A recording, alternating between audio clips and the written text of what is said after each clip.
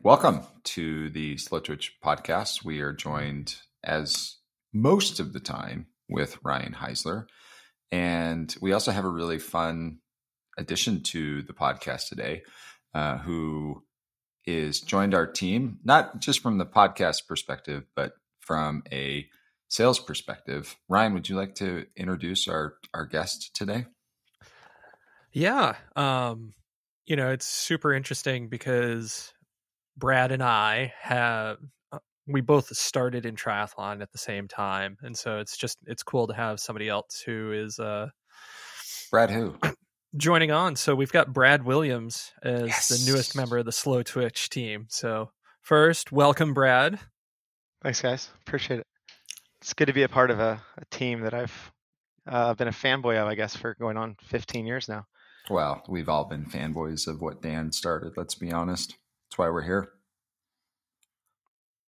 So really quickly before, we jump into like the weekend that was, Brad, we talked offline a little bit. Just can you talk about how Slowtwitch in general has kind of impacted your career in endurance sports? And like, I'm sure a lot of people don't know that you've been around for a while. Yeah, I started in a triathlon in 2008 with a sprint triathlon, which to Eric's point, I didn't jump straight to Ironman. Started with a sprint triathlon on a military base in Korea. And I found out about Slowtwitch, I think, from a guy that was there named Eric Reed, who was in the Army. And he informed me about Slowtwitch and kind of mentored me through this sport in the early years. And kind of just raced my way into shape over a couple of years. And in those couple of years, Slowtwitch was instrumental in that, I guess. I had a lot of free time in front of a computer screen at work just to the job I was in, and found the bottom of the forum pretty much every day, and would come back the next day to read more. And then, of course, a lot of insightful articles. Are you still trying to race yourself into shape? Yeah, I'm back to that place I stopped racing back in 2020, and now I'm trying to live an active and healthy lifestyle, my way back into shape, I guess you could say. You had a pretty quick, but I would say it was a successful little stint as a professional athlete, wasn't it? Yeah, it's something I always look back on, and there isn't really a way to measure how somebody's professional career was successful. I think there's many ways that you can do that. Monetarily, results-based, if you accomplished what you wanted to accomplish. And I set out on the pro adventure and journey wanting to line up and race the best people in the world at every race that I went to. And when I look back at that, I was able to do that. And I found some success along the way, I would say.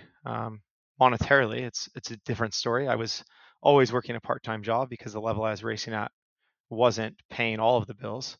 And honestly, I think I needed to keep my mind busy. So I did a few things along the way and kind of found my way to where I am today.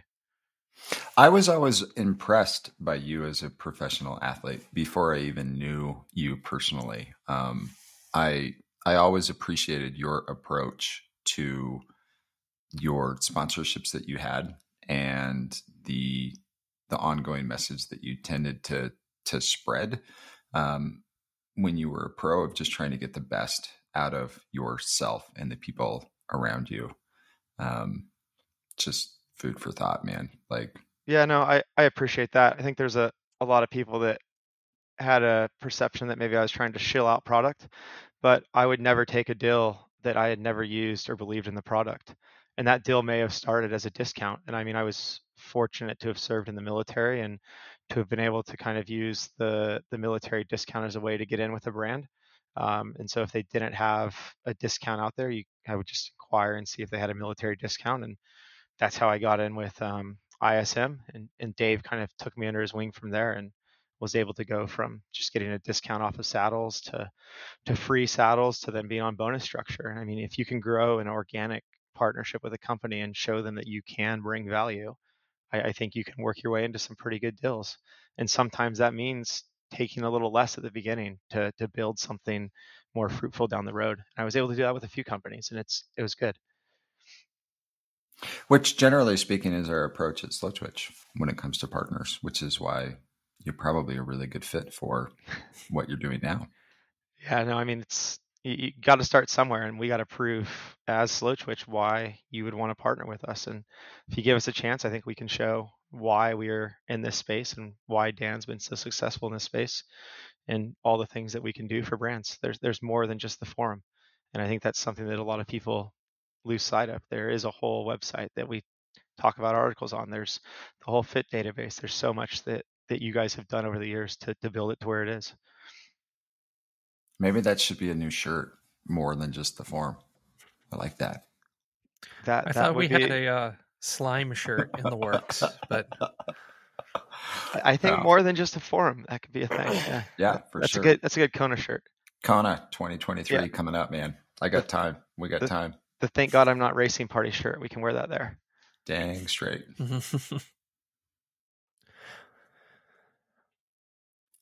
Ryan, should we dive into the weekend? It was a big weekend in the sport of triathlon, man. It was a Brad, you were there. Weekend. And Brad was on site. Ironman World Championships, part 1. Kind of weird to say that, this being 2023 and the first year of the split venue. But I mean, at least from what we were able to cover to date, right? Like, you had a really incredible professional race with a lot of big stories, and Sam Laidlow taking his first world championship. And just it was fun to cover from my own perspective, simply because the race dynamics were so different than what you would see out of your typical race in Kona, right? And I mean, some of that is a testament to the way that Sam races, where it's pretty much he's full gas from the gun.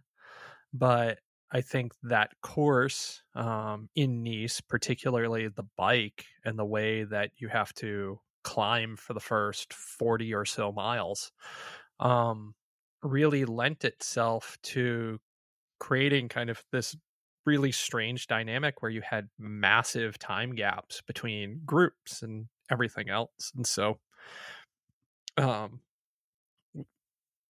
it's just it was fun. It was different. And from what I was able to cover on my end of things, like, it felt very worthy of the title World Championship.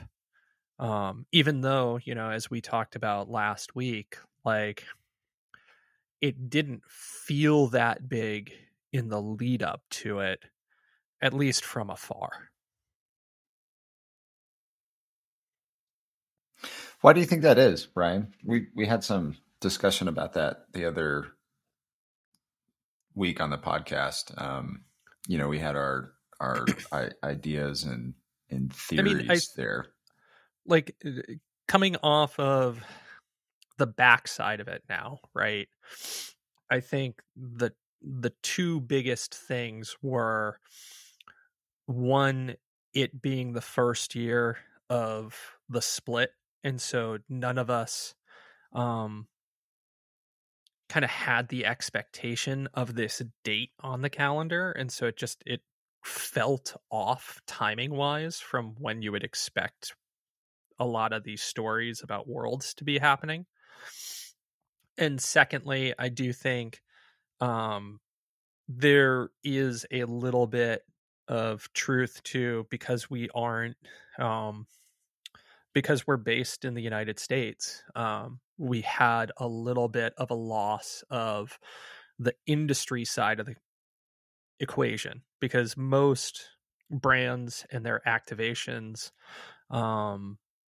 on site were really kind of the Europe or EMEA teams. And so those are contacts that we may not necessarily have. And so from an industry side, we're slightly unplugged from it. But I noticed that a lot of companies in the industry too were split in the regards of, it was like half their team based out of the United States were in Nice, and the other half were back at the office, like doing things where in the past, generally speaking, like the It's whole everybody. office shuts down and goes to, to the big island. Brad, you were there because, this was the feeling that we got leading into the race. And then when we watched the race, we were like, holy shit, this is huge. Like, this is a huge production. The city is completely, you know, accepted this race as their own. Brad, what were your thoughts and feelings being there present? Was it just as big as Kona? Was it bigger? Was it smaller? Yeah, I mean, What'd you it's think? just backing up to the media piece. What I'll say is when I go to races, I'm just so busy I don't have time to stay on top of the media. So it's good to kind of have that perspective. Because when I'm sat back at home leading into a race, I'm in my normal routine on social media and I can see all the articles coming out and kind of stay on top of things. I feel like when I'm at the event, I lose sight of everything that's going on, and you just start hearing about things kind of rumor mill at the event, and then you have to go find it online. So, but at the event, the biggest thing that I will say, and it's not anything against Kona, but when we go to Kona, I mean, I think backing up so everybody has perspective, I've been fortunate to be in Kona 5 times. Um, 2014 was my last time as an athlete, and then I had a 9-year gap and went again in last year 2022 for the 2-day event. So I've seen it now as a spectator, and spectating 2 Ironmans in a 3-day period is really hard, but it was really fun last year. And then as an athlete, so I think I have a decent understanding of Kona. A little bit of gap in my time there as an athlete, but I don't really think anything has changed. A lot of it was the same last year when I was there. But Kona gets taken over by triathlon. It has that small town vibe. It is a small town. And when it's race week in Kona, it is triathlon. And I think I want to say it's the race week or just a few days on the other side of a week out that a cruise ship comes in. And so you get that tourist vibe for that day. That there's people there that don't know the race is going on. And then that cruise ship leaves. And then you may find 1 or 2 people over your week there that are like, oh, what's going on? Otherwise, everybody's there for an athlete or for the industry, or they're an athlete themselves. Nice, on the other hand, is a massive city, and triathlon is just there, and the city absorbs it.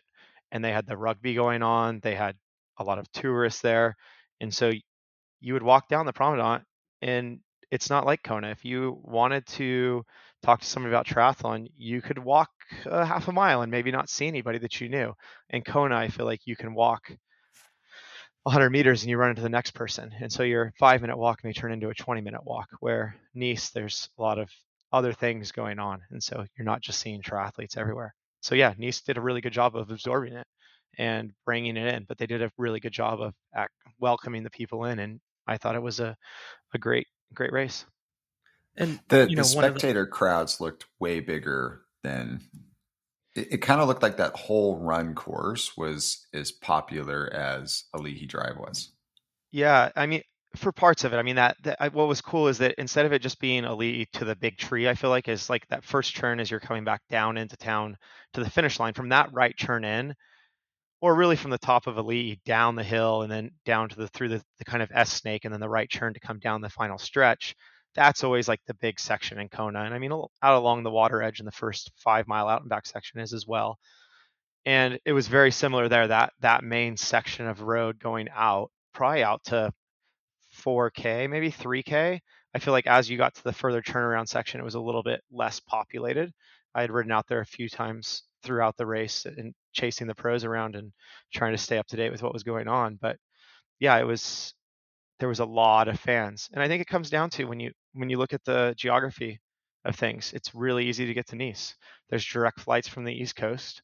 It's an easy hop over from the UK, and then it's on mainland Europe. I mean, it's easy for a lot of people drove there. A lot of people drove there or a few people I know drove there from the UK. I know Fenella Langridge's husband was trying to get a last minute flight in from, I believe they're out in Lanzarote, training for Kona, and he was like really feeling it like he was missing out, and he was going to come in on Friday before the race and leave again on Sunday. So there was people wanting to be there, and it was easily accessible. So I think that's probably why we saw a really big crowd there.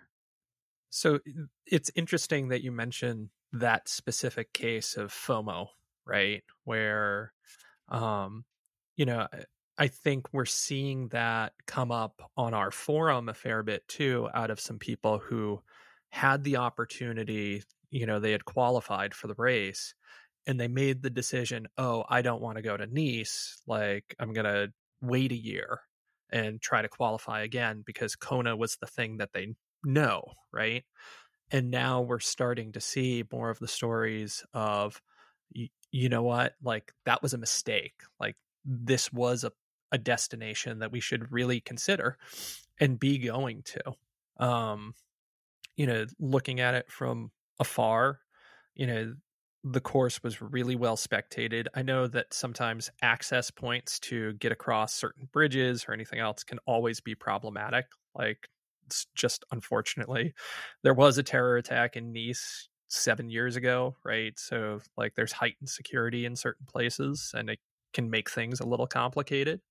But just overall spectator friendliness,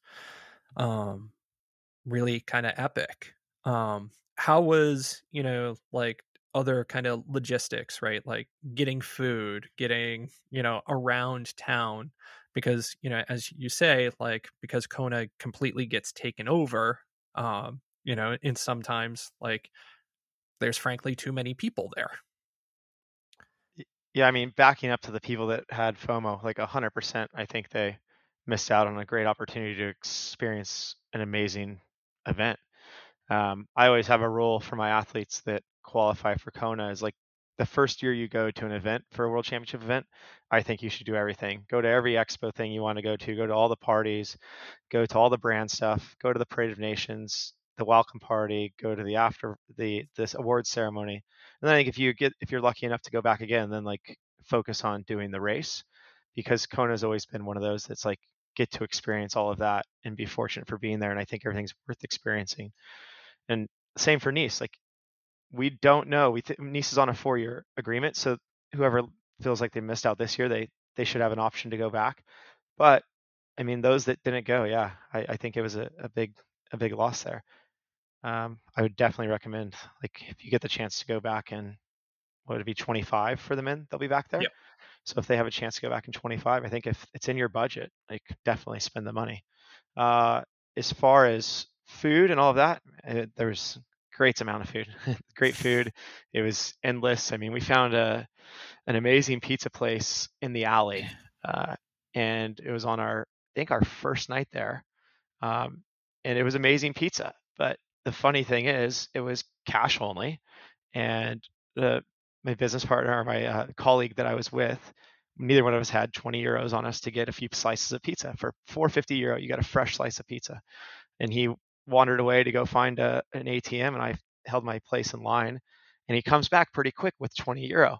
And I was like, man, like, why did you only get 20 euro? We maybe wanted more than just like a few slices of pizza. And he's like, no, you're not going to believe it. I was asking directions to where an ATM was, and these tourists that were in town, they just gave me 20 euro because they felt bad I was going to have to walk so far to get pizza.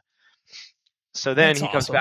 He comes back with a 20 euro, and we were struggling to tell the pizza guy that we wanted to buy half of a pizza because they were selling by slice, and he didn't quite understand. And this ended up being a French Canadian girl was standing there, and she ended up translating for us, and she ended up not having any cash. So we ended up buying 4 pieces of pizza, and we got 3 of them, and she got 1. And we did some bartering for translation for pizza, and we ended up having dinner for free on a very nice tourist. So yeah, but there was other places awesome. that were really good. All the kind of off the prom was, there's like an alleyway back. We were staying a few K down from the start, kind of towards the I Love Nice sign. And there's a big open area for restaurants and stuff back through there. And that was packed every night with more so tourists than for athletes, but there was lots of options for food. Everybody was going on and on about great food. And I think Jay Prashun from Quintana Roo spoke about that in the forum, and I think he threw me under the bus because after the race night, we wanted to go out to the race was still going on, and we were kind of in a gap period of time that we had some time, and he wanted to go grab dinner, and I was like, well, we both had access to the VIP area, and I was like, there's free food down at the VIP area, and I had already bought him lunch once, and I told him that Eric keeps me on a really tight budget, and I couldn't afford 2 meals. So I convinced him to go down to the VIP area, which there's always typically good food. And I thought it was great, but he didn't like that it was fried calamari and beef sliders, and there was fresh beer on the table for him. Like, I don't know what it's going to take to please him, but supposedly I just Mountain needed, Dew, Mountain yeah, Dew, Brad, Yeah. supposedly I Mountain just Dew. needed to take him to like That's, an authentic Nice restaurant. But I it know, was, man. I'm it telling you, was, Mountain Dew. Just show up to Mountain Dew and just give it to Jay. He's fine. yeah, it was right on the ocean. We sat there. There was a lot of people down there. There was somebody, one of Sam Laidlow's sponsors, had bought him a couple bottles of champagne, and their whole group was down there. Jan showed up and was taking pictures with his triathlon suit from the day. There was just a lot of different things going on down there. It was cool to see. I mean, outside of Sam's big win, it was also Jan's last dance, and I think that the fans did a really good job of making that special. Unfortunately, it didn't, I think, go the way that a lot of us thought it would, but he went out there on a tough day and still got across the line, which was good to see. Yeah. Brad, tell us about the expo and stuff that was going on there. A lot of people. I'm very curious to see what that was like. Yeah, I Because mean, I'm a little nervous about Kona this year after talking to a lot of the industry partners and people not going or not choosing to expo. I typically walk through an expo 2 to 3 to 4 times when I'm at an event. Just you see a lot of people, it's a good place to network. I didn't get back down to I went to the expo once on the morning we arrived. We arrived Tuesday night, sorry, the next morning, so Wednesday morning. I made one pass through there, talked to the people that I knew, and met some new people. It was just a little bit away from where everything else was. Like, it was away from our house, so that's probably one of the reasons that I didn't go. In Kona, where we normally stay, I have to go by the expo to get to the pier, so I stop in more frequently. It wasn't far out of the way. We're talking 2 or 3K from the house. It wasn't like it was miles and miles away. And on first pass, I mean, all the key brands were there that I would have expected to be there. Some of them were there with their European distributors instead of with the heads of the brands or the normal people you would see, which wasn't surprising. I would hope those brands that were there with their European distributors will see the main people in Kona maybe, and maybe that's how they decided to split it up into to financially make it work for them as a brand. But yeah, it was. I wouldn't say it was any different than it was similar to St. George. It was no different than any big Ironman I've been to in the last couple of years. I think the expo space has changed a little bit. I think some of them are a little bit smaller now, but I've only been at championship level events in the last couple of years, so I think it's hard for me to have perception on that.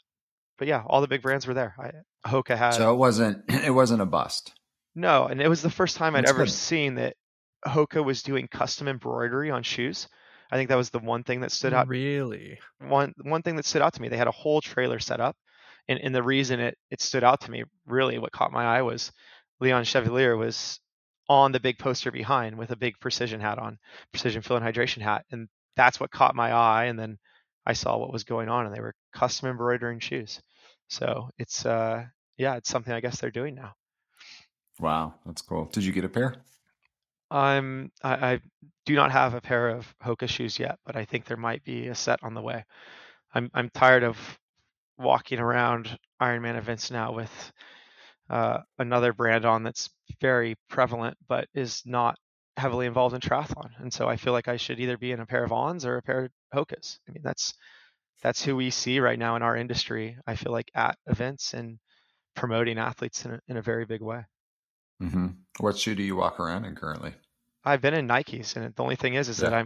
I just keep using the ones that were in my closet from when I stopped racing, and I'm almost out of those few pairs, and the grips on those are deteriorating quickly.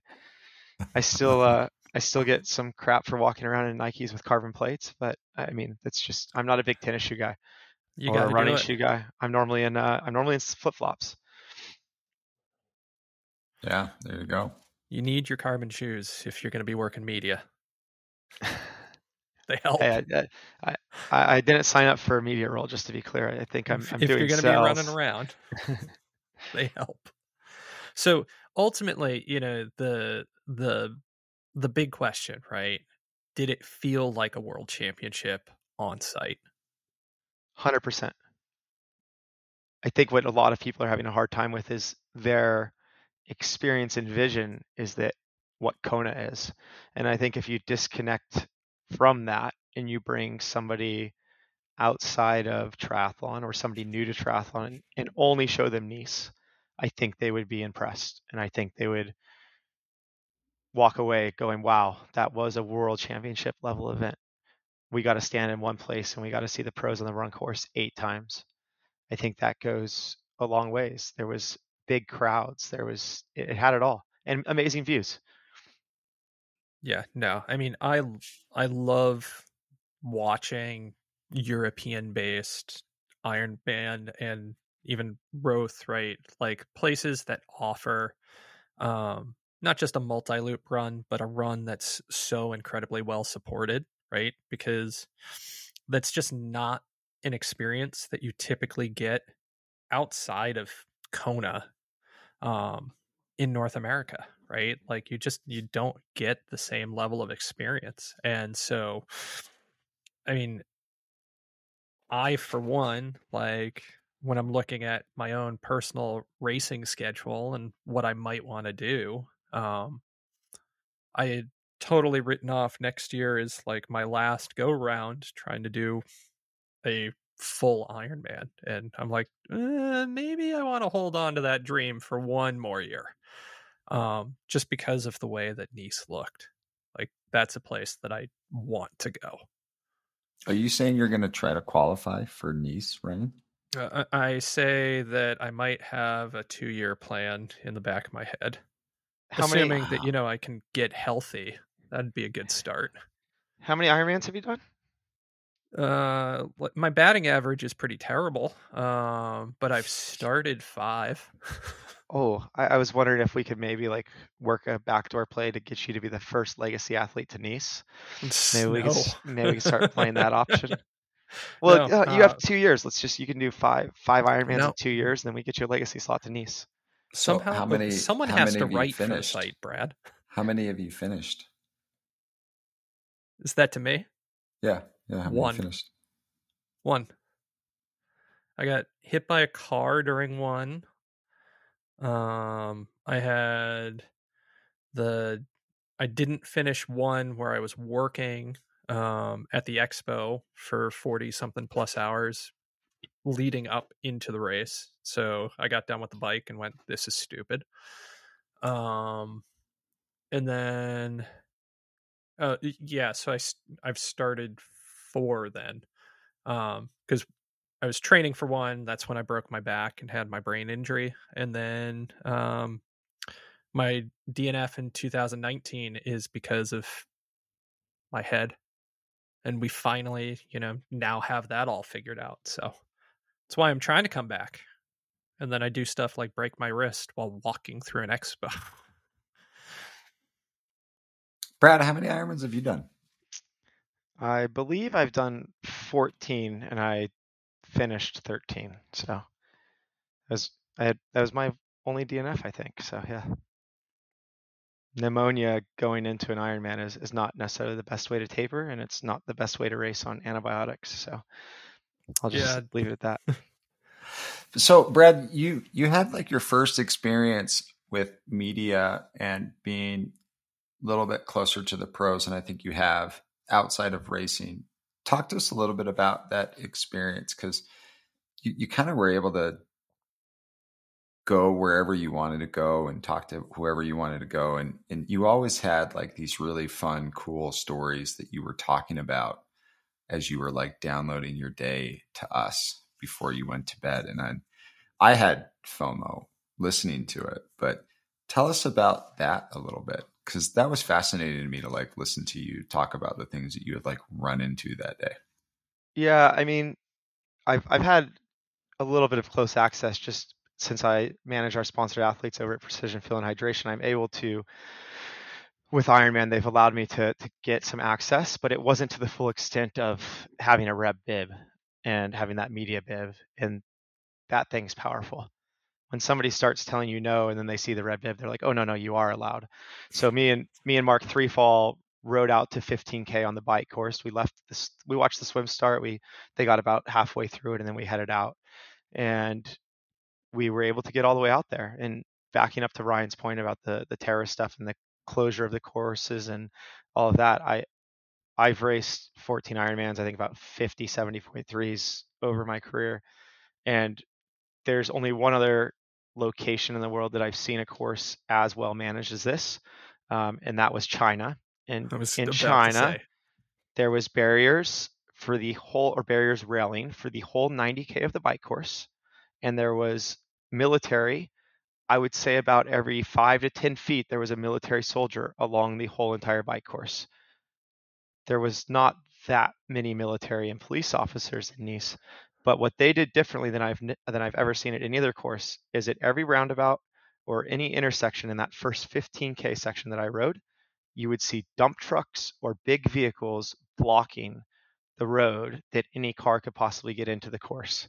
And that is something that I have never seen outside of China's barrier situation, which was eye-opening to me, and then this situation. And I think you have to give massive kudos to seeing them do it that way. It was well France, done. man, Yeah. they're used to it. They're used to it with the tour. Yeah. I mean, and granted, I only did the first 15K there, but that was my experience there.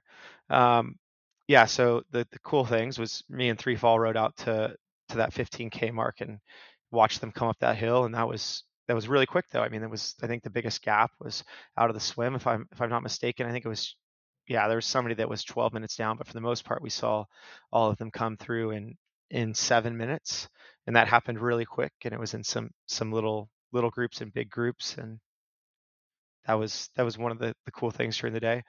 And back to the media access part, I feel like I've been around long enough now that when I walk up to somebody, if I'm going to ask them a question, it was awkward because likely they didn't know that I was at Slowtwitch. And so I got tired of having to say, like, I just need you to know I'm at Slowtwitch, so you can decline to comment, or you can tell me this is off the record, and I won't tell anybody about it. And I think I don't have a journalist background, Ryan, but I know you're educated in this and way more experienced. Was I doing that right, or should I have been doing something else? I mean, so for the most part, right? Like if you're just having a quick conversation with somebody about something, like it's if your intent is to say I'm going to be writing something or I'm going to be reporting on something, lead with that, and then otherwise just treat it as a conversation between yourself and whomever's working, right? Yeah. You know, example, when I was talking to Joe Skipper and Cody Beals after Lake Placid this year, because it was like, hey, you guys just finished. Like, I don't want to, like, I'm fly on a wall right now. You guys just keep talking, like, do whatever. Like, eventually we'd love to have you on the podcast, but like, I'm not here to quote you, to do anything. Like, you guys just finished and you're shattered and you don't want to talk to anyone besides yourselves. Have fun. Like, do whatever. I think we've always been a little different in that regards, where I think we generally lead with the fact that things are going to be just personal. Yeah. And Yeah. And so that's where, you know what I mean? Like I always assume that everything's going to be quote unquote off the record. Yeah. So that's where it was. And unless I'm like, hey, I want to write about this specifically, like, because that's just not our style of journalism. Like we're not into the drama of it. We're not into the clickbait of it. Like that's not what our site primarily is, where we're community driven, we're product review driven, and then we have a forum that does everything else for us. And so, we just have a different approach to how we handle things, for good or for bad. That's just kind of what we do. And I mean, it's one of those things where, like, let's take a, Ironman PR communications group, right? Like, we have a pretty strong relationship with them from like, if something needs to be reported as news, like, they're very good about giving us what we need. And we're able to ask them questions and talk to them and say, like, okay, for the purposes of this story, versus, like there are times where it's like, hey, like I just want to talk to you as a fellow industry person. Like I have no written agenda here, right? Like this isn't a piece that we're working on or something to bring up here. And so, like that gives us the opportunity to stay plugged in with what we need to be plugged in with, and then be able to put the level of thought and authenticity behind, like, when we publish something, you know there's a good reason why we're choosing to write about that. Yeah, so I found it slightly awkward because I didn't always have that red bib on, and I was allowed into the press briefing, which I think anybody was allowed in there. I don't think you had to be invited necessarily. And then there was the pro briefing, which happened just off the back of that. And while I was at the pro briefing, I overheard Jan asking to have a meeting with a technical official after the meeting in private, and I found that as very interesting. And so I wasn't going to go seek out Jan later. It just happened. I ran into him in the hotel, and I said, "Hey, I heard this. Would you, on the record, like want to comment on it or anything?" And he said, "No." And I said, "Will you answer any questions?" He said, "Yeah, of course. Like, I'm just going to tell you this. It's not going to be on the bike. And tomorrow, if you see it, you'll know exactly what it is when you see it." And I was like, "Okay, like, thanks for the info. Like, I appreciate it. Have a great race." And Jan's always been the most professional guy in the industry in a lot of ways. And so I walked away with that. And of course, I feel like it's our job once we know something is not our job. Like, I feel it's media's job once they know about something to dig around and see what they can find. Maybe Jan's not going to tell you, but a couple hours or the next day, I was over at Canyon looking at all of Jan's bikes because Canyon had those on display, and Woofy walked me through all the bikes, and I probed him. I just said, "Hey, I've heard there might be something that could possibly be in question. Like, do you mind showing that to me?" And he said, "Well, Jan's backup bike is right here." And so he was kind of playing the game like, "Oh, maybe there is something, maybe there's not something." So like, man, they're keeping it close hold.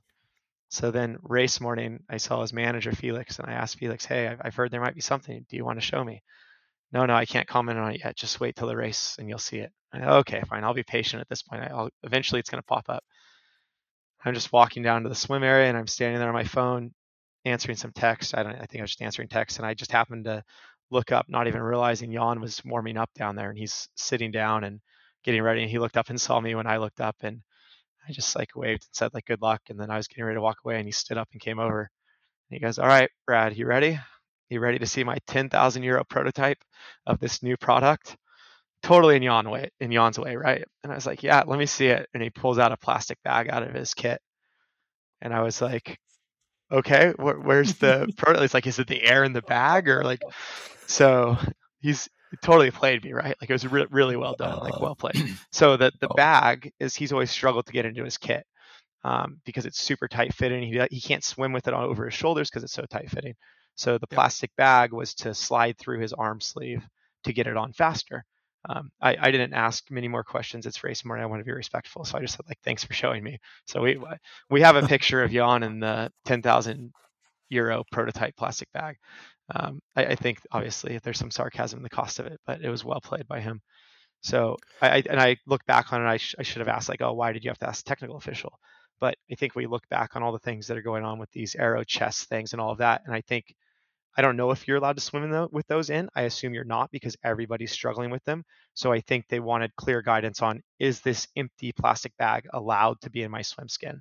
And when I get out of the water, am I allowed to use it? Or do I have to leave it in transition and mess with it in there?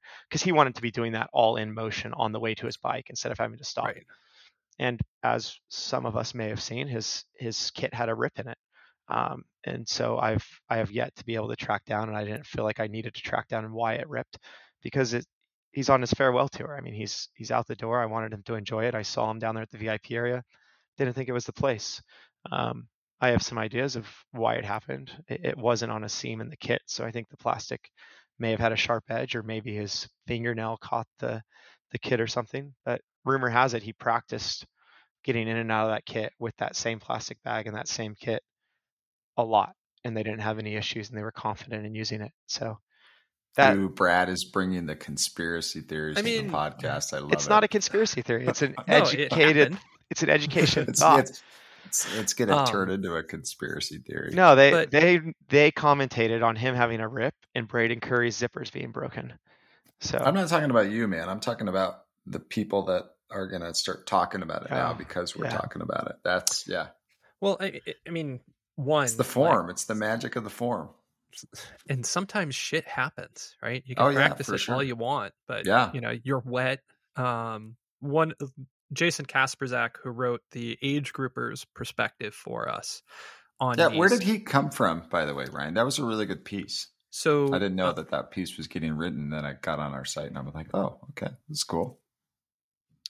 So Jason is an age group athlete from Connecticut that I've known for a long time.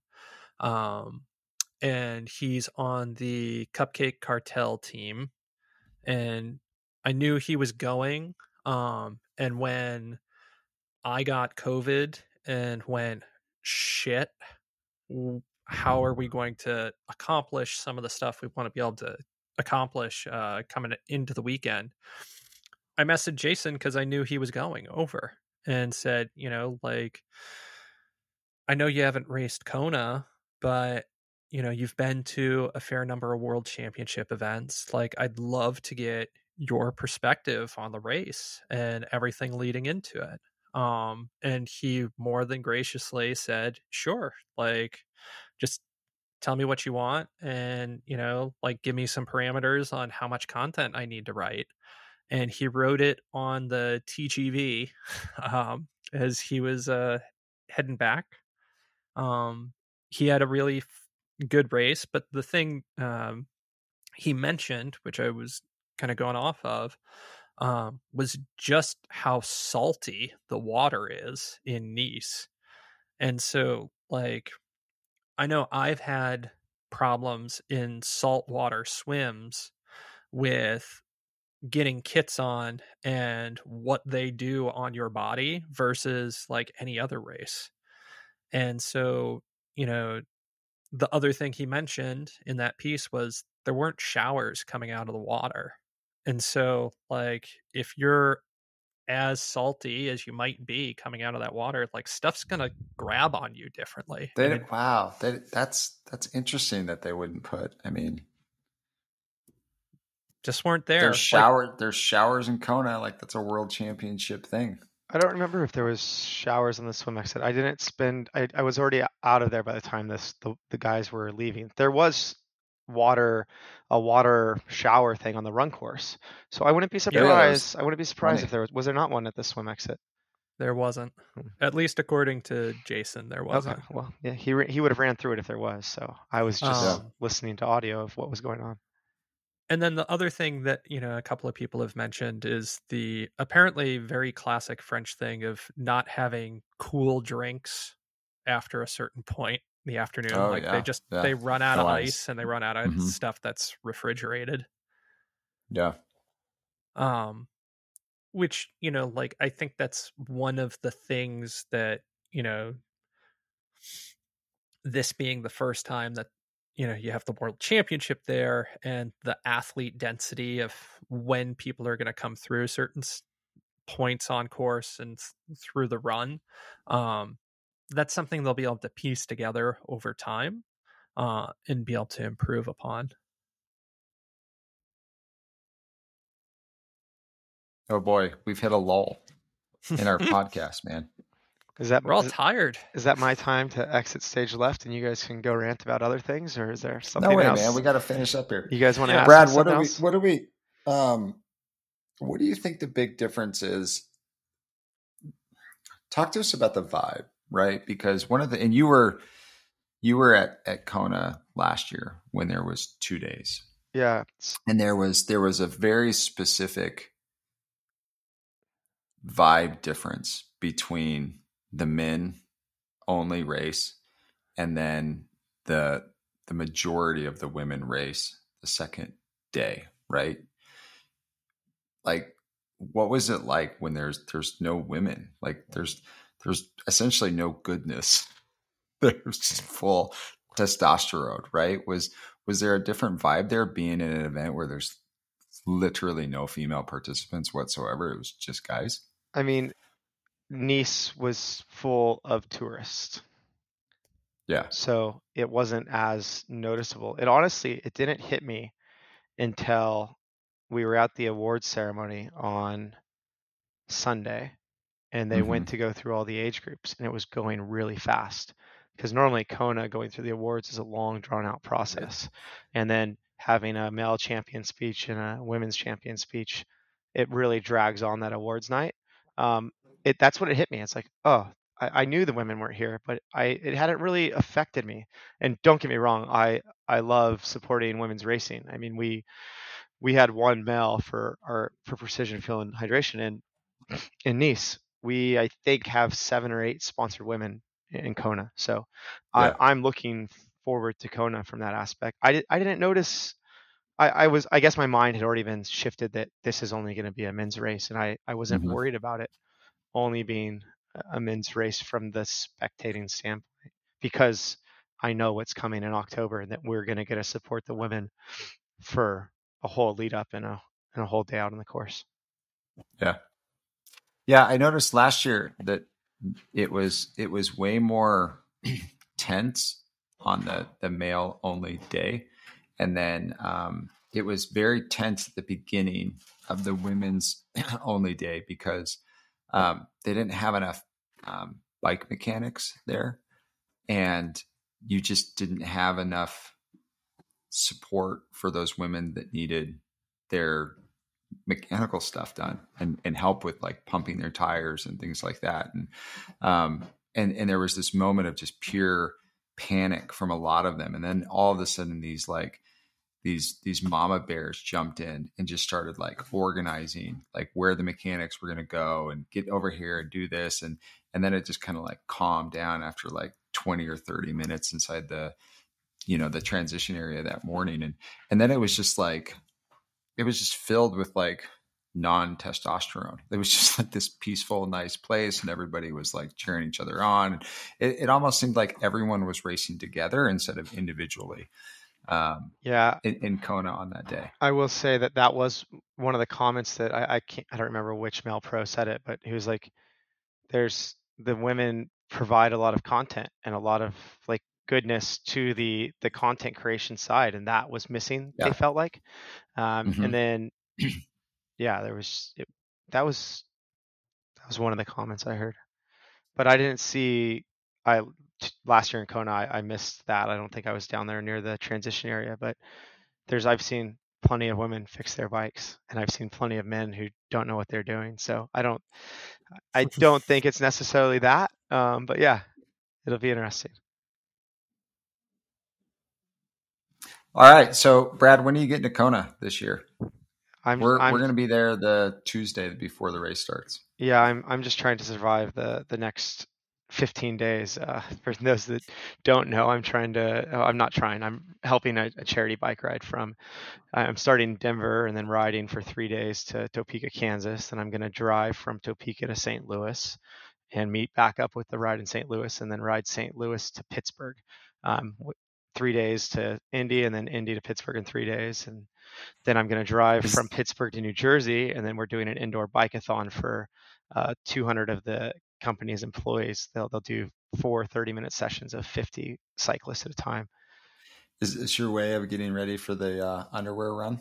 Yeah, no, I told you, I tell everybody to do everything once in Kona, and I've done it once. So that was Okay. something. Going back to what maybe was missing is there. I didn't see an underpants run, and the beer mile of triathlon has kind of been taken over by Joe Skipper and the Triathlon Mockery, and so Yeah. that's now always done the day after the race. Where in Mhm. Kona the beer mile is done the day before the race, and so Yeah. that was one change. And then there was Bob Babbitt was in Nice, but there was no thank God I'm not racing party. He said he's saving that for Kona.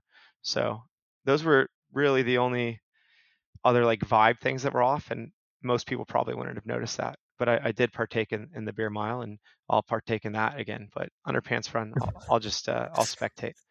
So Yeah, I've never done that. I don't think I ever will. I don't think anyone ever wants to watch me run around in my skivvies. So I'll save How was your beer everybody mile time, Brad?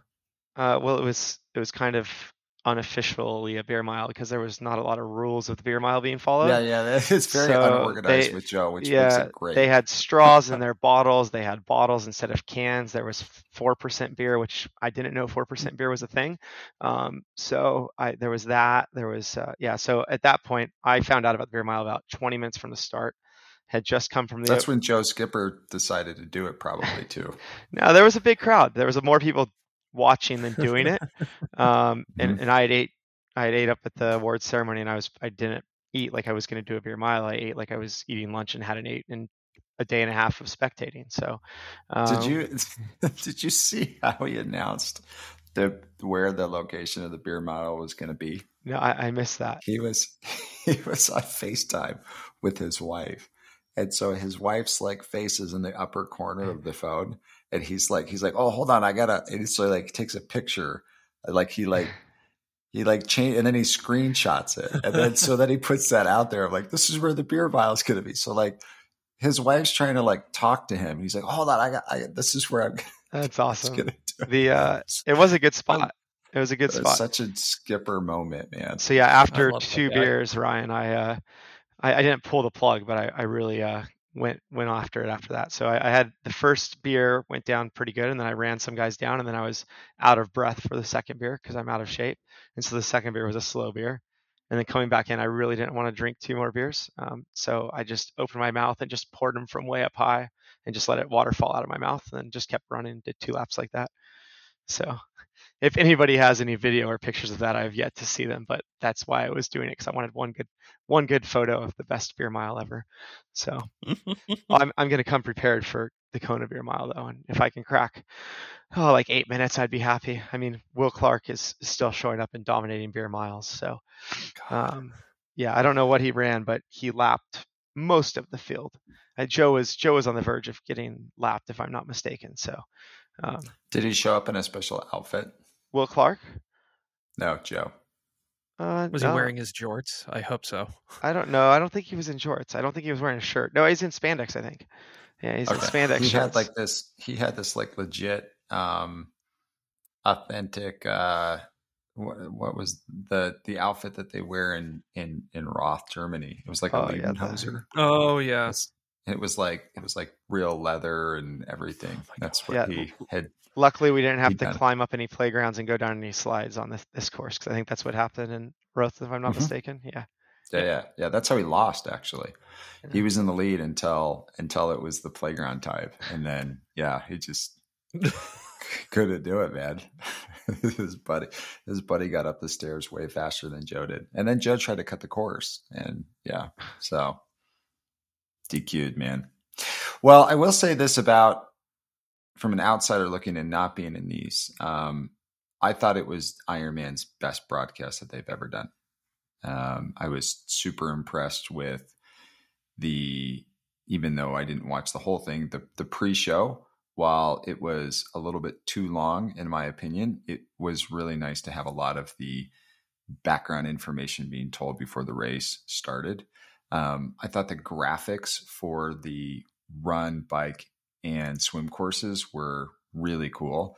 I thoroughly, even though they're not 100% dialed in, we talked about this last week, I love the stuff that BCC is doing with some of the side graphics, with the information of like, power, GPS, things like that. Apparently most of the GPS stuff didn't work properly in these, so they've still got to like figure that out for Kona. But I like how they had like, the little informational tags on the riders in the swim, so that when they were talking about a particular swimmer, they had like their name pop up with the swimmer, so you could kind of see what was going on there. I just think they did an exceptionally good job with the whole production. I was really impressed with it. Do you know? And the camera guy that was on the one wheel needs to be the one that actually like wins an Emmy in the future, because that dude is super, super talented. No, I mean, that was probably one of the more shocking revelations was watching that guy on the one wheel the I entire think time. even I want to say James Mitchell was also on a one wheel as They well. looked great. Yeah, Like, they did a really good job. And, you know, I think that's potentially one of the ways that, you know, as we're talking about, because, you know, in my article on it, right, like one of the drawbacks was, again, we didn't have enough cameras on the run course to be able to see, you know, like we never saw Patrick Longa until he was pretty much passing Rudy von Berg. Well, they pulled motos from the guys. So Well, right at the last minute, they all got there and they were supposed to have motos for it, and the crowds were just way too big, and so they gave everybody e-bikes and said sorry. But I mean, it was the right call to make, but that probably right. And so strung home when a we're lot. talking about that creative solutioning of how do we get more cameras out on course, like those one wheels looked, if you can pilot one, which is a big if, obviously. But that's a potential solution. I love the e-bike side of the equation. I mean, on a 4-loop course, you can have some stationary cameras as well, which I may have missed not seeing those, but they didn't exist. Yeah, there was a lot of media there needs out to be there. big crane and arms and stuff like that doing that. Yeah. But on the subject of BCC, what do you know anything about that, Eric? Do you know about that technology they're using, or is it cell service or?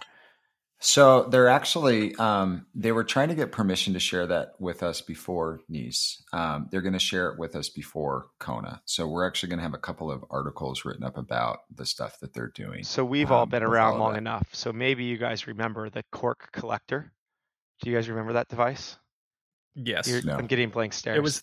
It's basically like take a race ranger type of thing, except it would broadcast athlete data out back. Yeah, it was, I used it for the first race we ever used it. And it was a really good race that it happened to be used at because it connected to your devices and they set it up with your A&T plus numbers in it. So they had like actual power numbers in there and stuff. I think it was just too far ahead of its time, but it was at Galveston 70.3 and I was back in probably 15th or 16th at coming into T1. And it was the 5 guys in like the 6th to 10th range took a wrong turn on the course and they were sitting there watching the court collector dots like run around the course and they saw these 5 guys take a wrong turn and they had to go chase them down on the course to let them know that they were either needed to go back or were DQ'd. And so it actually worked like in live time. And it was interesting that the first time they used it, 5 guys just happened to make a wrong turn.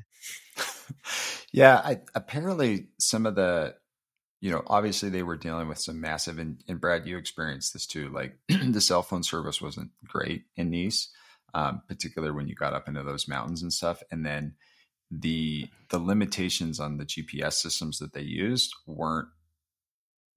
they didn't tell them that they had those limitations until they were delivered to them.